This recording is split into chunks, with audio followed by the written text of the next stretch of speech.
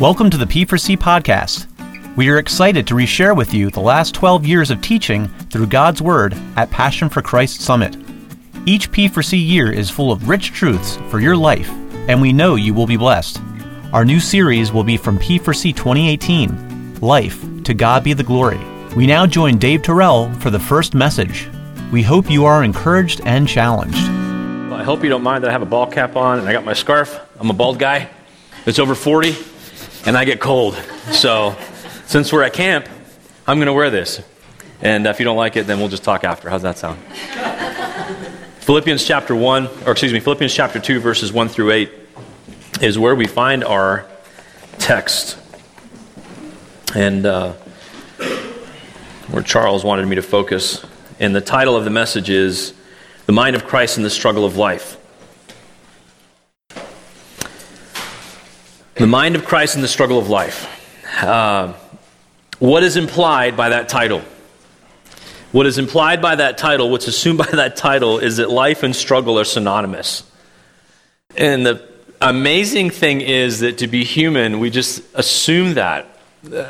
Our life began with struggle. The birth process, the screaming out with our lungs, trying to get some air, some doctor whipping us around and smacking us, nurses throwing us on a table, pricking your fingers, getting all your numbers, getting your bilirubin numbers, making sure your jaundice numbers are okay. Does this kid need light or different kinds of things, and mom being worried about it. All these, our life is just struggle. Life and struggle are synonymous. As much as we enjoy life, there's also a sense into which life is hard, it's intense, it is brutal, but it's also something in which we can see God's mercy and God's grace. We expect hardship, but as Christians, the glory of the Christian life is, it's not just that we see light at the end of the tunnel. We live in light as we go through this tunnel of life. And so we live in that power and mercy of God. Now, what's great about this passage is that Philippians chapter 2 almost poetically gives us a sense of understanding how Jesus Christ reveals his tools, I've used that a lot this weekend, his tools for success in struggling through life.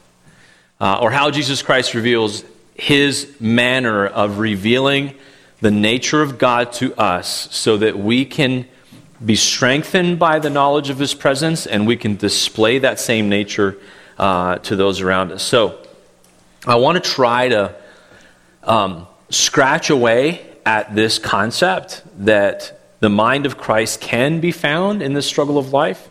I want to scratch away at the idea that Jesus Christ has revealed these things to us through the Apostle Paul, not just for the glory of God, but so that we can have something tangible by which we can measure our lives to see, are we being successful in our Christian walk? Does this display in my life, etc., etc.? So here's an example. Paul uses other language like this. Work out your salvation in fear and trembling. What does that mean? Does that mean we're supposed to earn our salvation? Every good Protestant is like, no. Okay, great. What does it mean? Now, the assumption is that we are alive in Christ, and now I'm just going to display that reality in my life. How many of you here have abs? Everybody's got abs, right? Personally, I just happen to be a little more humble about my abs. I like to have them covered up. And I really work hard at that humility. It's called brownies and chocolate and anything else I can get my hands on. There you go, preach it. Amen. But the point is that every single person already has some things that are inherent to them. If I want to display my abs, what has to happen? Well, I have to start exercising. Not only do I have to start exercising, I have to start eating right. No more brownies, no more chocolate.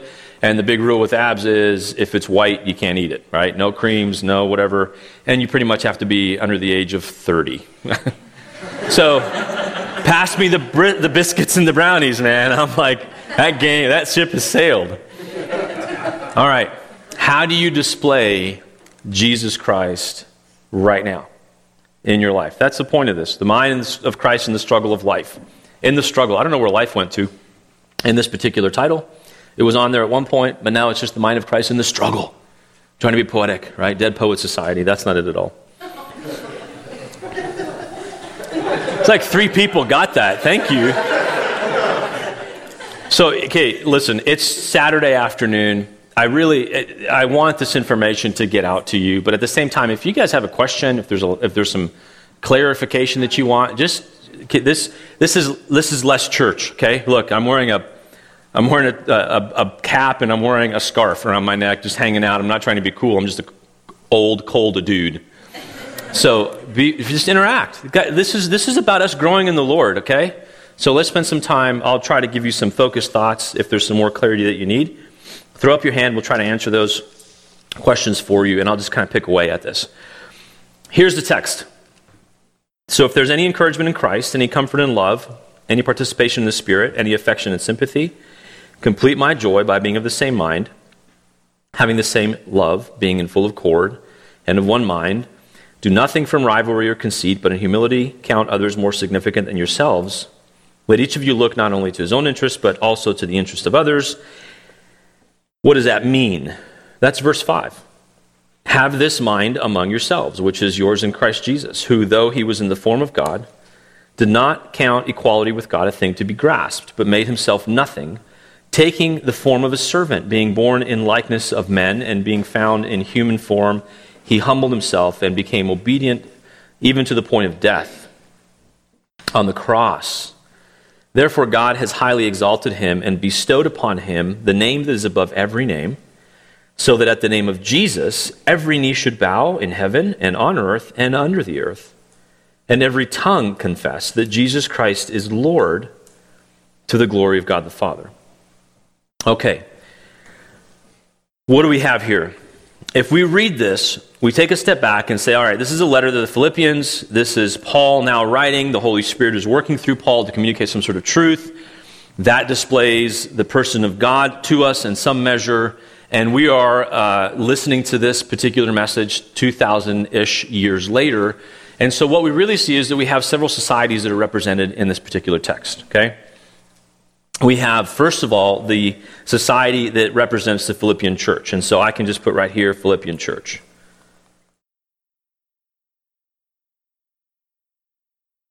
We are 2,000 years removed. We're just going to put, P for C, church.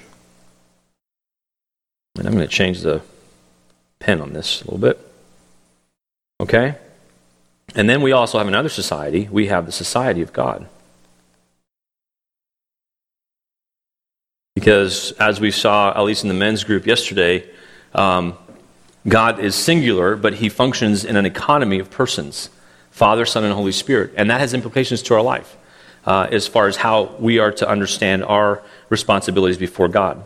Three societies that are understood. The number one point would be consider the societies in the struggle. Okay? So if you're looking for a point to put this under, this would be consider the societies in the struggle.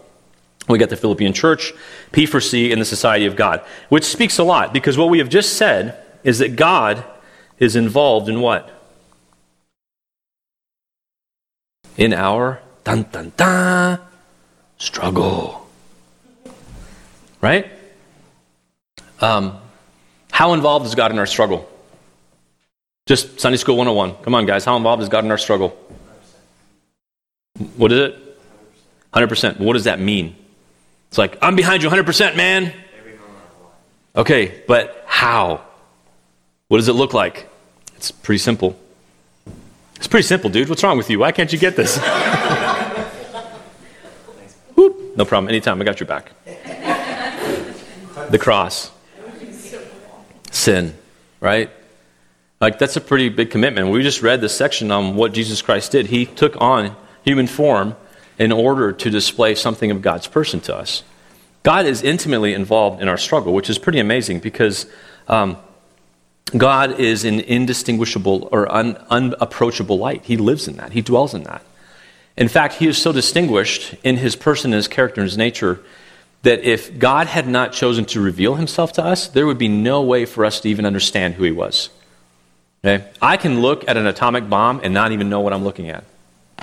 Just take it out of the missile form and put it all in computer information. I could be shaking this like stuff that could kill me and 10 million people, and think it's like, hey, look, it's a green Powerade, yay! Because that's not my gifting. That's not my background. I would have no idea how to even interact with that. How much more so God, who is, as we said before, he is a necessary being. But God's involved in our struggle. This is really important as we consider this, because we're not on our own with respect to what it is that we face as a society, the church society. So the first society we see is the Philippian church. This is written to the Philippians. It's basically a region. Philippi was a region in that time. So if you kind of get on your map, I would show it to you, but it'd take a little bit too much time to go through it. If you get on a map, go all the way to Israel, and then put your back towards Israel and look out towards the Mediterranean Ocean. Philippi is going to be on your right, kind of up, following Turkey, that kind of area up there. So just kind of keep going around that bend, and eventually you'll find a place called Philippi. And that particular area was more of a region. So the church in Philippi would be like the church in Evansville, the church in Ohio, the church in wherever your city is. So it's not necessarily just one church, it's several churches that might represent the body of Christ as a whole in that area. And that body of Christ is revealed, or has been revealed, something about the person and nature of God. And that is that God is working in such a way to bring transformation and life to them. So, before we go further, let me just go ahead and commit this time to the Lord as we get ready to dive into what the Philippian church is experiencing. Holy Father, I pray, Lord, that this would be more than just information. We don't want to just get our minds full of truth for the sake of having our heads filled with knowledge. Oh, Lord, you are a God who transforms the soul, and your word brings life. And so I pray that you would bring life over us right now. I pray for an anointing for the sake of your people that are here before me right now. Lord, that I might myself also learn of your mercy and your goodness, and be encouraged again as I walk through this passage. In our responsibilities, may we be encouraged. In our love and our affection for God and our sacrifices for the kingdom, let us be encouraged. And we thank you, Lord, for all that you've done. In Jesus' name, amen. Philippians chapter 1, verse 29. What does Paul say to the Philippian church with respect to the struggle? Okay? Here it is right here. For it has been granted to you for the sake of Christ that you should not only believe in him, but also suffer for his sake. Engage in the same conflict that you saw I had and now that I still have. Why is this verse significant? Let's take a look at this word right here first. Granted. If I were to use the word granted, what are you thinking? If I grant something to you, what would be a synonym that you could use for me? Bestowed, gave, it's a gift. I apply for a grant because I want money for my organization, and this particular place that I applied to gave me that grant. So it's a gift, right?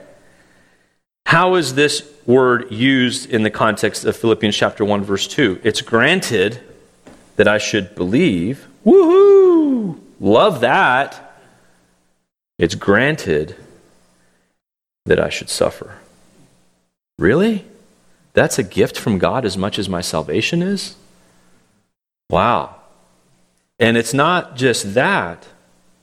It's that my conflict is distinguished by the fact that it's constant. Right? In its focus, it's the same. And by constant, I mean the same as other Christians who have gone before me. That's what makes Hebrews so powerful when you read it. That other Christian people have experienced the same struggles that you now have. That's what actually brings a sense of unity. Have you ever met somebody? We got somebody here that spent some time in the military. Right here, Gregory. He spent some time in the military. You watch these guys, and they'll get to know each other. Oh, where did you serve? Where did you serve? And if they ended up actually fighting in the same region, all they have to say is, I was in X. Oh. And it's one of these. And they get it. And there's an instant bond, right? All right, Christian church, life of Jesus, Holy Spirit indwelling you. You find some Chinese Christian, where'd you serve? I was here. Ah, I get it. That's the way the Christian life should be. And if it's not that way, we're not actually living in the way that we should be with respect to our passion and our concern for Christ and his glory. in the things that God's called us to. We have a conflict that's the same whether you go to Tibet or you're in Evansville, Indiana. It's against the flesh, the blood, and the devil. And most of the time, we're just struggling with the flesh, right? Every once in a while, we can see, oh, Satan's got his minions after me because this has kind of been crazy, getting ready for XYZ, or I know some things are happening at church, and I can just understand there's spiritual conflict. But most of the time, it's Dave waking up thinking, oh, my goodness, I look worse inside than I'm looking in the mirror right now, and that's pretty bad, right? I'm scaring myself looking up in the mirror as I'm brushing my teeth. You can laugh, it's okay. I just heard you like, oh. So this is normal life. There's the conflict. We have the same conflict, and we're engaged. We're engaged in this conflict. This is not something that we just put together. We're actively involved in what God is doing. It's okay. Throw it again. I told you this wasn't Sunday morning. Put me in a ball cap and a scarf, and it's all over, man. You on your own. I'll get you. Thank you for joining us this week. If you have questions about P4C, visit our website at p4csummit.org, or you can email us at info@p4csummit.org. We hope you can join us next week on the P4C podcast as we listen to part 2 of this message. May God bless you as you seek to passionately live for His glory each and every day.